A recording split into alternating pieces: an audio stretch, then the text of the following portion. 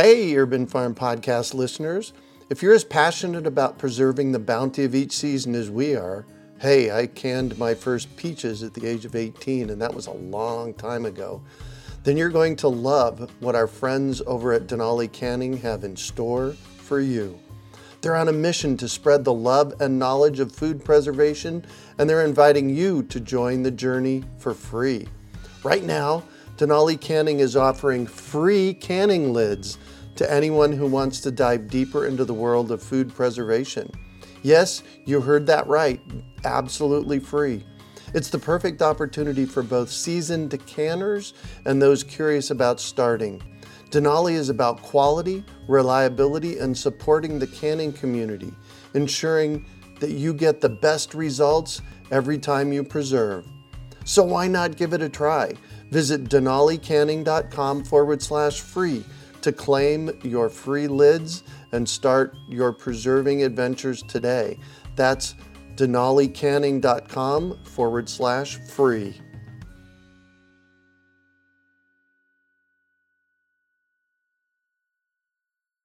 You're listening to the Urban Farm Podcast, your partner in the Grow Your Own Food revolution.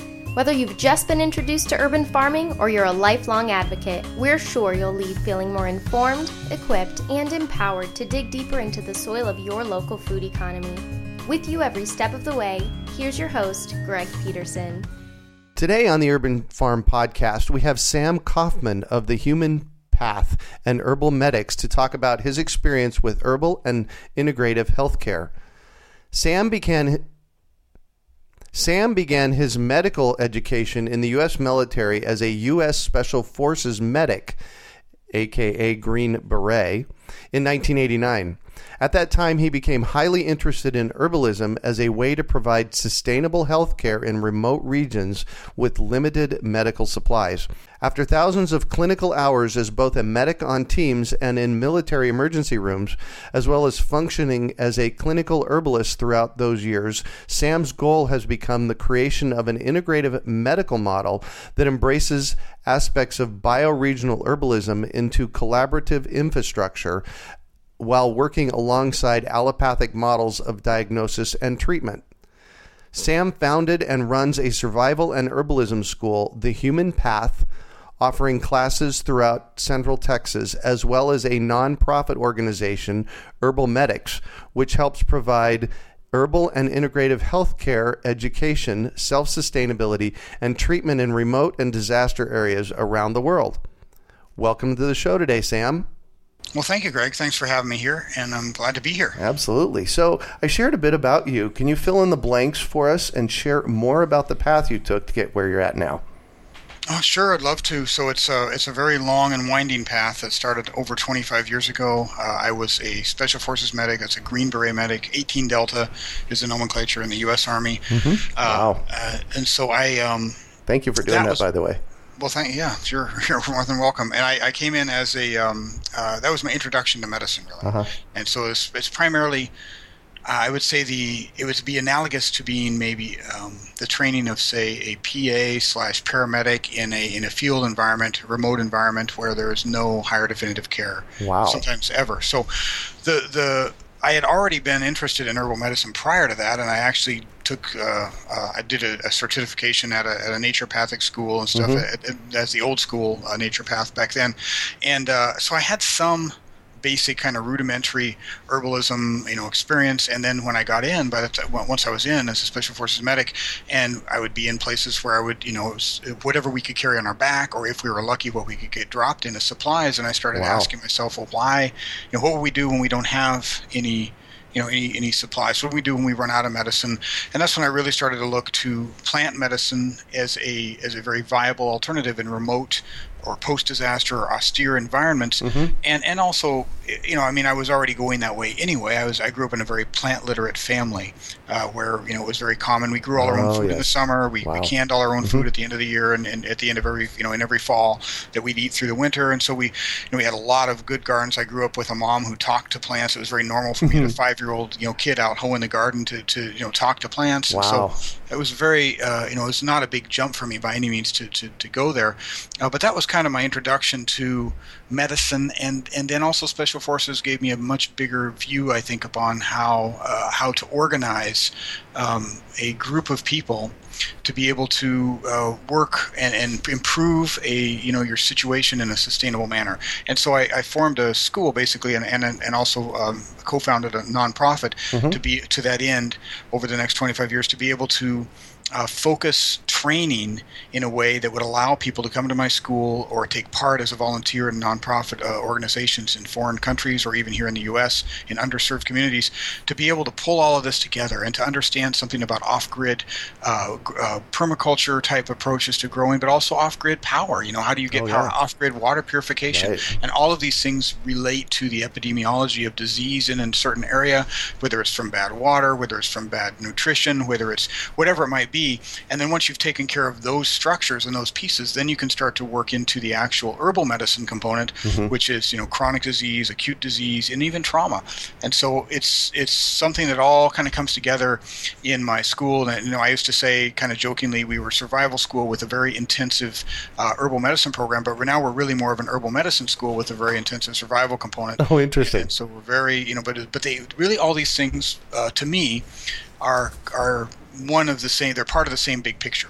So if you are out in the middle of the wilderness and you're 6 hours from the nearest trailhead and somebody breaks their arm, and maybe you've got a great field first aid kit, and you've even got a background as a paramedic or even a doctor, but you can't start a fire, and it's 45 degrees and it's starting to sleet, and it's 5 p.m. and there's no possible way you're going to get out to the trailhead, and it's the middle of the night and it's dangerous, or it's starting to become night. Fire building and understanding basic survival skills of shelter, and even water purification and building a camp and keeping somebody from becoming hypothermic in that kind of situation. All of those are medical skills; they're no longer survival skills. So this is where it all kind of came together for me. Oh, wow. Wow. So you run a survival school and a herbalism school. So let's start there. The Human Path. Tell us about that, please.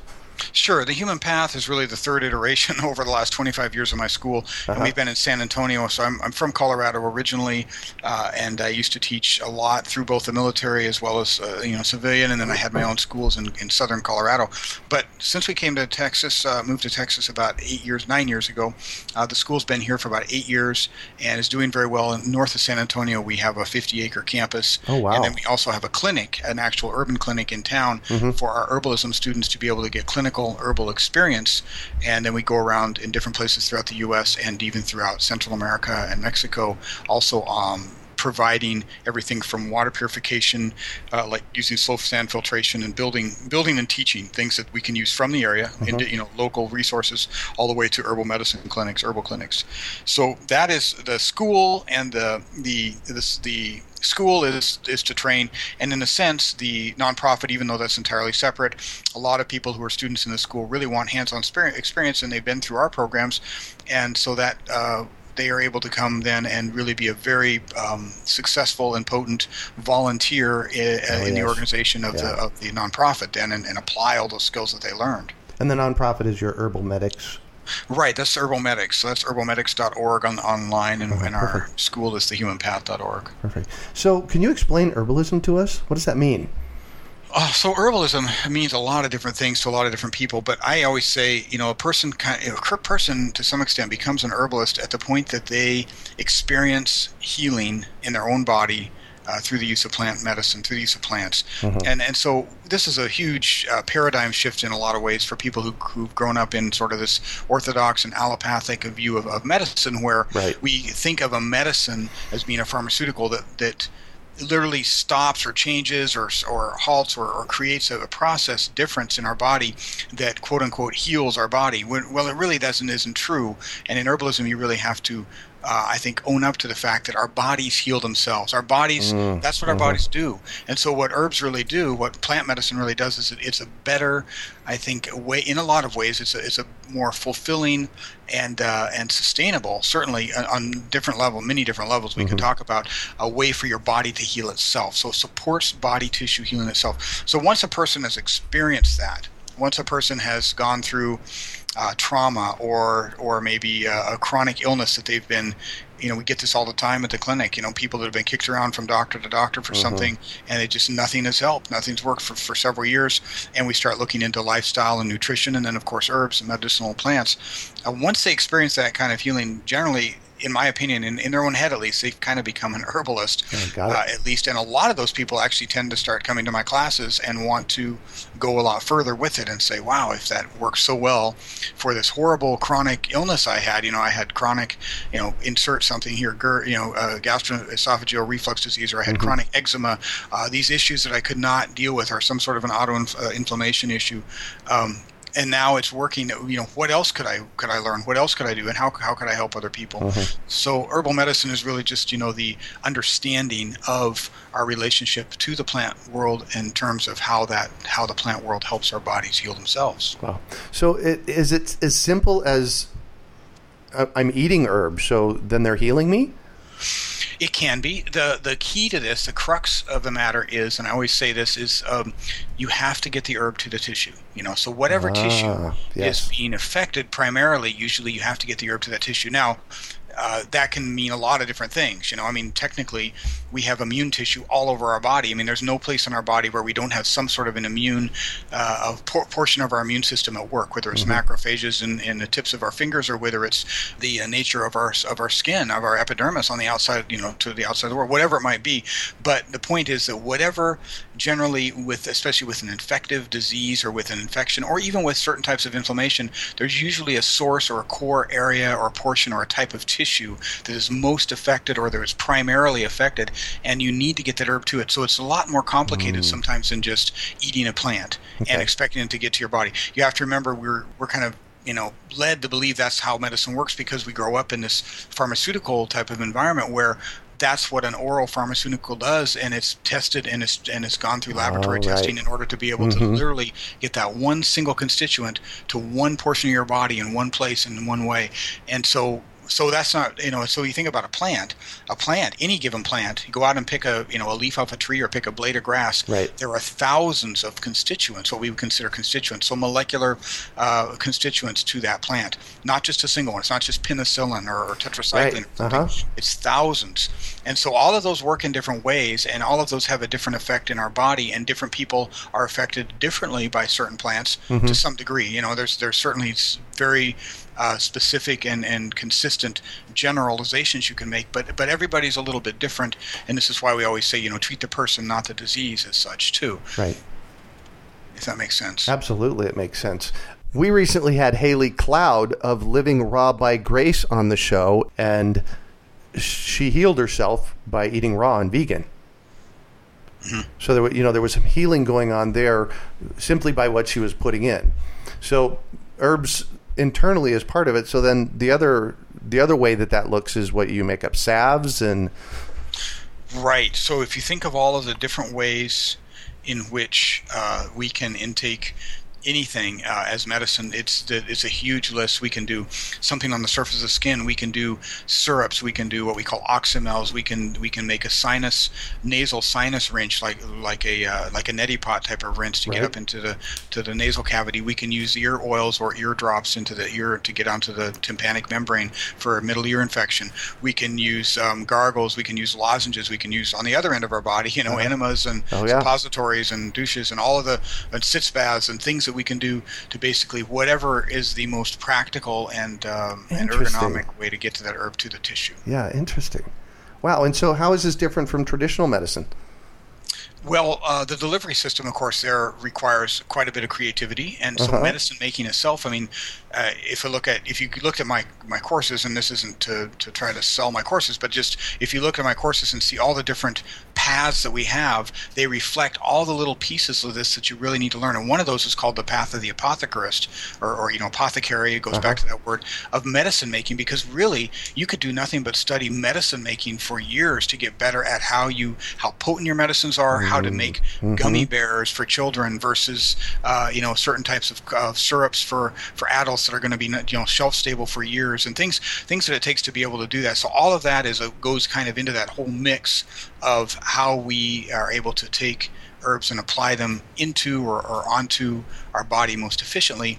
And that itself is, different than pharmaceutical medicine, but also really just the mentality that we have to have. And you mentioned this earlier, a person on the show that healed herself using diet and nutrition. And we really, in a way, we could kind of think of herbs as sort of a turbo nutrition, in a sense. I mean, nutrition and diet and all of those things are absolutely profoundly important. If I get somebody in the clinic who has been, he's 220 pounds overweight, and he's been smoking for 40 years, and he has shortness of breath, that he wants to get rid of when he walks up a flight of stairs. There's not an herb for that. I'm sorry, right. That's not how it can work. You just can't.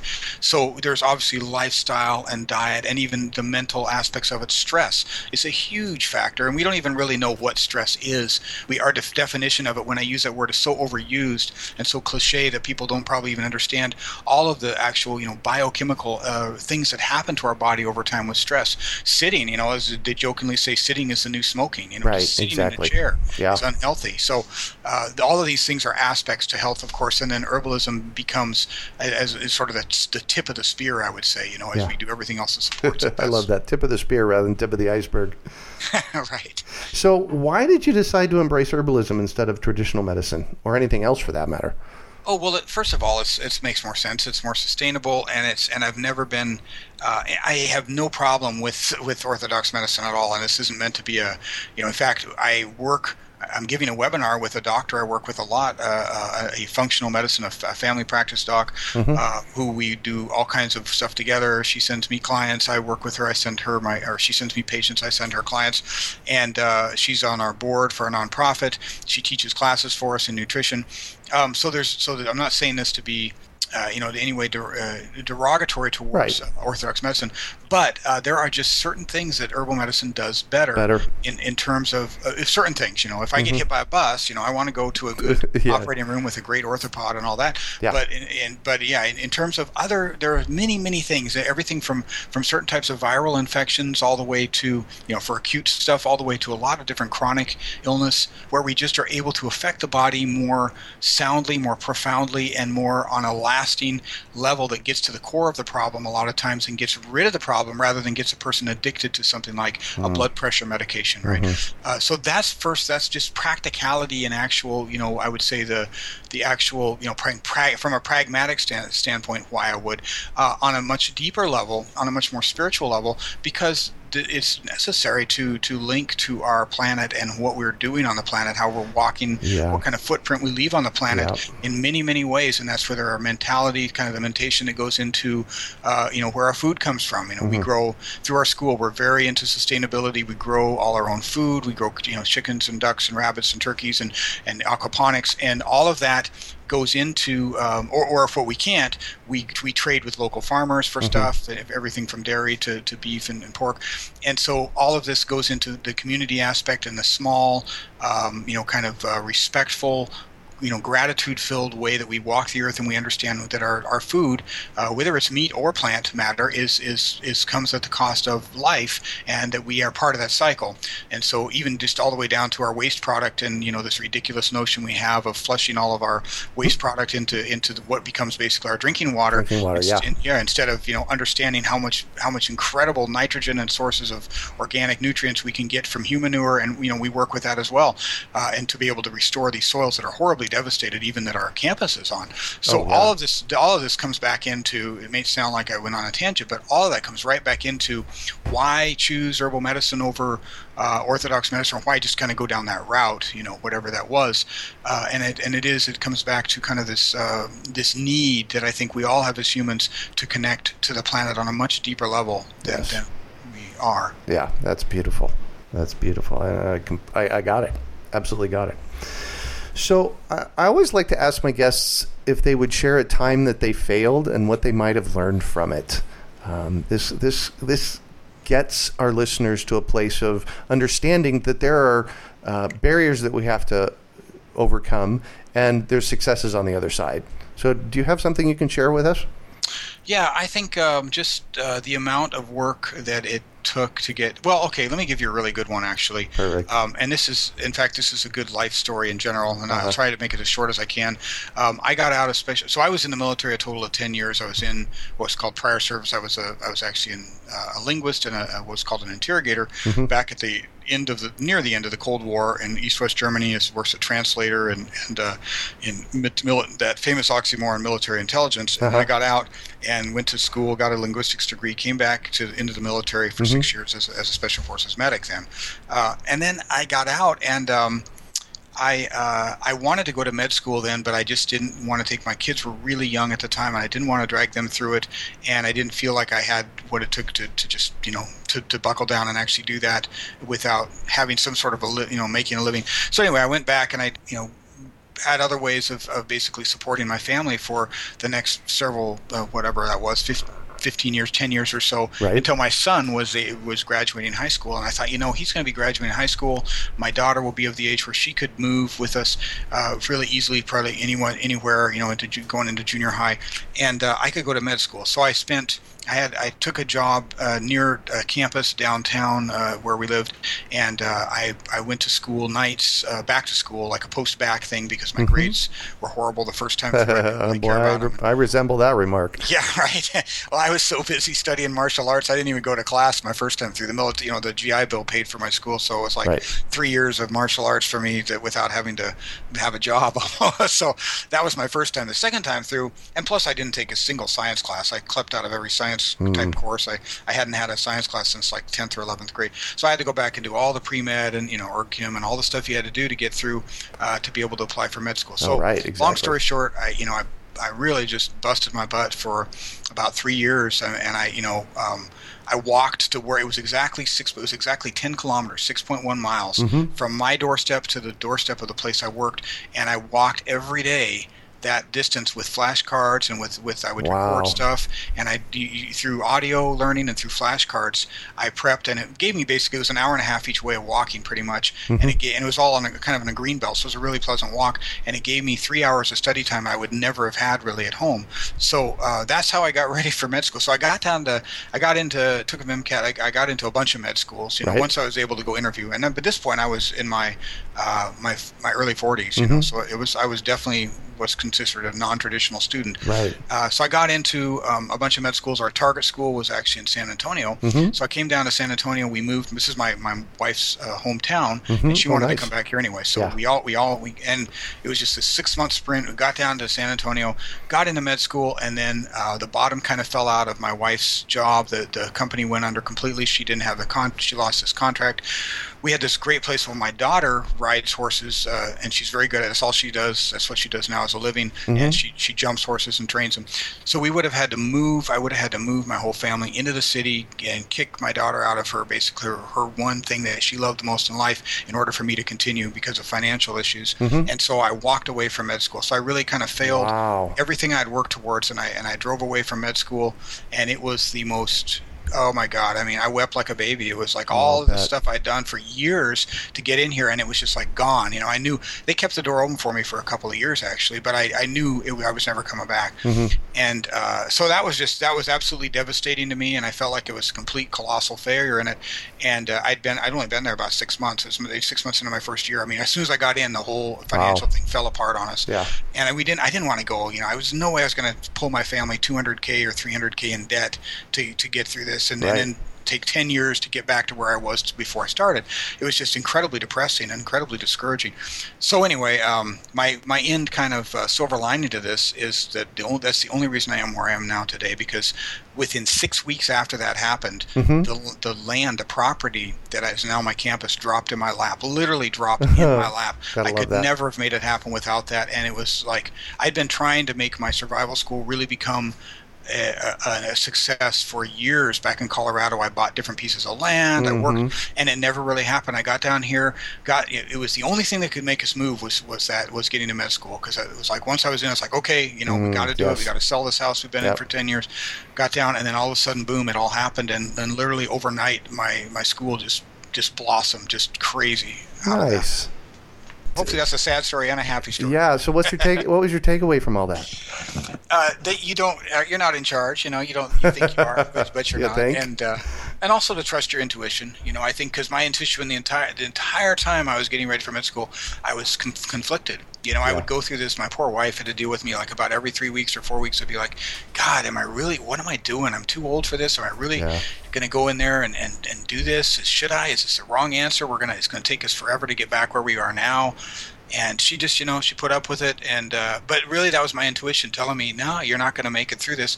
But I had to do it anyway to get to where I am. Well, that's right. It was the pathway. It was your pathway through. How cool is that? So what drives you? I am incredibly driven by my vision to. This is all It is all I do. I mean, this is what I'll do till I'm dead.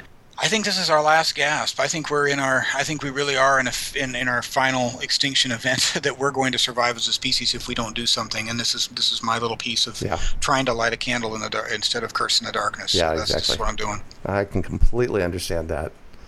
So, what do you consider your biggest success along the way? I think the school and the nonprofit, the program that we've got now is just humongous. I've got hundreds, thousands of hours of curriculum and online courses, and the nonprofit stuff we're doing in places like remote Nicaragua with indigenous Indians, and just all the stuff we've got going on. It's just really, it's very successful. And I'd say my biggest success out of that is I'm breaking ground that nobody else has done. Nobody else that I know of ever has merged the worlds that I'm merging in under one roof. And I'm not saying that to brag at all. It's a fact. And believe me, I get out there and try to find, do I have competition, or is there anybody else doing that? And I've never found anybody doing anything remotely similar to what we do. If I met you in an elevator, what would you tell me you do? Oh, I usually just tell people I run a survival and herbalism school because those are two. And they're easy. Well, people are like, okay, survival school. I'm like, yeah. And if they ask further, like, oh wait, survival and herbalism, well, those two don't usually mix together. Go together. That's right. Generally, one's a lefty and one's a righty, right?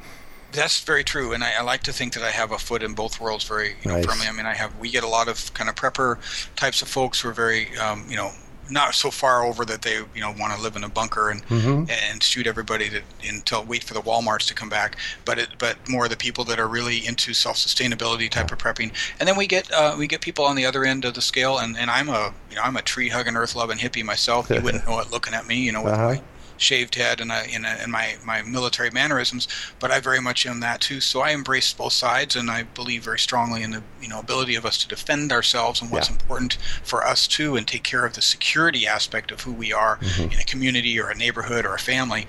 But at the same time, to act with love and compassion and try to be the best possible person in the worst, even the worst circumstances. Yeah, and I think there's a lot of value in thinking about living on the planet that way as we move forward, because that's a I call it, it's basically cooperation. It's like, how are we cooperating? Right. So do you have any projects you're currently working on that you're really excited about that you want to share about? Well, I think the next Herbal Medics one, so every year we try to do a clinical, we try to do an Herbal Medics week somewhere, and this next one, I think, is going to be out in West Virginia in a community that's horribly devastated by mountaintop removal and fracking. Oh, wow. And both from a standpoint of being underserved medically as well as really horrible water contamination. So I'm really looking forward to that one for sure. That's going to be a great project. Otherwise, my full year of 2016 is already completely fully booked, and we're working on 2017. But so I'm traveling and teaching the 10-day wilderness herbal first responder and all the different stuff we do. But I think the Herbal Medics weeks, or we spend them out for 7 to 10 days on one specific area, and those are always really exciting every year. Nice. Give me, I'm really fascinated by all this, so I keep pulling more information out of you, and that's great. So if I sign up for one of these 10-day Herbal Medics courses, I'm a newbie at this. I've never explored any of this. Well, what would I expect? Yeah, and that's no problem. That's designed for that. I have a number of different. So I have a whole bunch of different online courses, of course, and I have an entire online curriculum that includes on-site intensives for 3 days or 5 days at a time. But I also have an example would be that 10-day wilderness. So if you've heard of probably the Wilderness First Responder Program that you can find at different places around the U.S., I have one that's 90 hours, and eight of those hours are done online in preparation before you come to the course, and then the rest is 82 hours over 10 days. Wow. Most of it is wilderness first aid and extensive wilderness first aid, but there's also integrated herbal medicine in there, and the reason for that is we're really trying to focus on situations where there is no higher definitive care in several days, or even several weeks, or maybe ever. What would you do? How would you do this? And it's not by any means going to make a person competent enough in 10 days, or even really, honestly, even in 10 weeks. Right. You're not going to get somebody competent enough to really be able to take care of manage something that's really severe problem, or bad, infection of some sort of really severe infection using herbal medicine. But at least you can get people to understand where the resources are to learn more and to understand more, and to at least start thinking about it. So that's why I call it, instead of the Wilderness First Responder, we call it the Wilderness Herbal First Responder, even though it is by far and away is absolutely competitive with any other WFR program anywhere in the U.S. So, and I can imagine that you put the word wilderness in there, but I live in the city, and I probably spend a day a year out in the wilderness. Right. It would be valuable for me to do it, would it not? Yes. So the definition of wilderness first aid, honestly, the actual definition is an hour or more from higher definitive care. That could be anywhere. That could be in even a minor disaster. Minor disaster. Just traffic jams trying to get out of the city, and somebody has a heart attack or has an injury. It certainly could be out on a road anywhere in your state, even in a remote area at night. Or not even remote, just between two towns. Right. An hour is not very long. That's the first thing. The second thing is there are no principles at all really in wilderness first aid that are not applicable in any urban situation too, because a bandage is a bandage, a splint is a splint, and all of these different things work together. Right. Plus, I also do a 4-day street medic class that is specifically designed towards people who really want to get that street medic type of experience for things like protest support, like providing medical support for protests, for instance. And there's a lot of things that go into that are much more post-disaster oriented, of course, or just a chaos, social chaos type of situations that are specific to urban. So there are definitely things that I think a person can work towards on the urban side that are separate from the wilderness side, but the medic portion of it, the first aid portion of it, is pretty much by and large exactly the same. Exactly the same. That was my sense of it. So I'm going to shift a little bit on you. I'm really all about education, and I'm a lifelong learner. Is there a book that has been most influential for you in your life? In terms of herbal medicine, there's one I would highly recommend to people, and that would be it's a 2-volume book, and it's called The Energetics of Western Herbs, and that's by Peter Holmes. Mm-hmm. And the fourth edition is the one you want. That's the latest edition. The earlier editions have all kinds of publishing errors in them, unfortunately. But the latest edition is the fourth. If someone were to ask me, in terms of just the materia medica, like, herbs that you use or you want to use, if you were stranded on a desert island, what book would you take? That would be the one, for me. Perfect. Yes. Otherwise, I would recommend, if you're into just the concepts I'm talking about, buy my book. It's called The Herbal Medic. Oh, perfect. There you go. Very good. And we'll have that on our show notes page. Great. Yeah, theherbalmedic.com. We're not selling it through Amazon or anything anymore right now. We probably will. I'm working on volume 2, but right now you just got to get it through us. Fantastic. So, one final piece of advice for our listeners.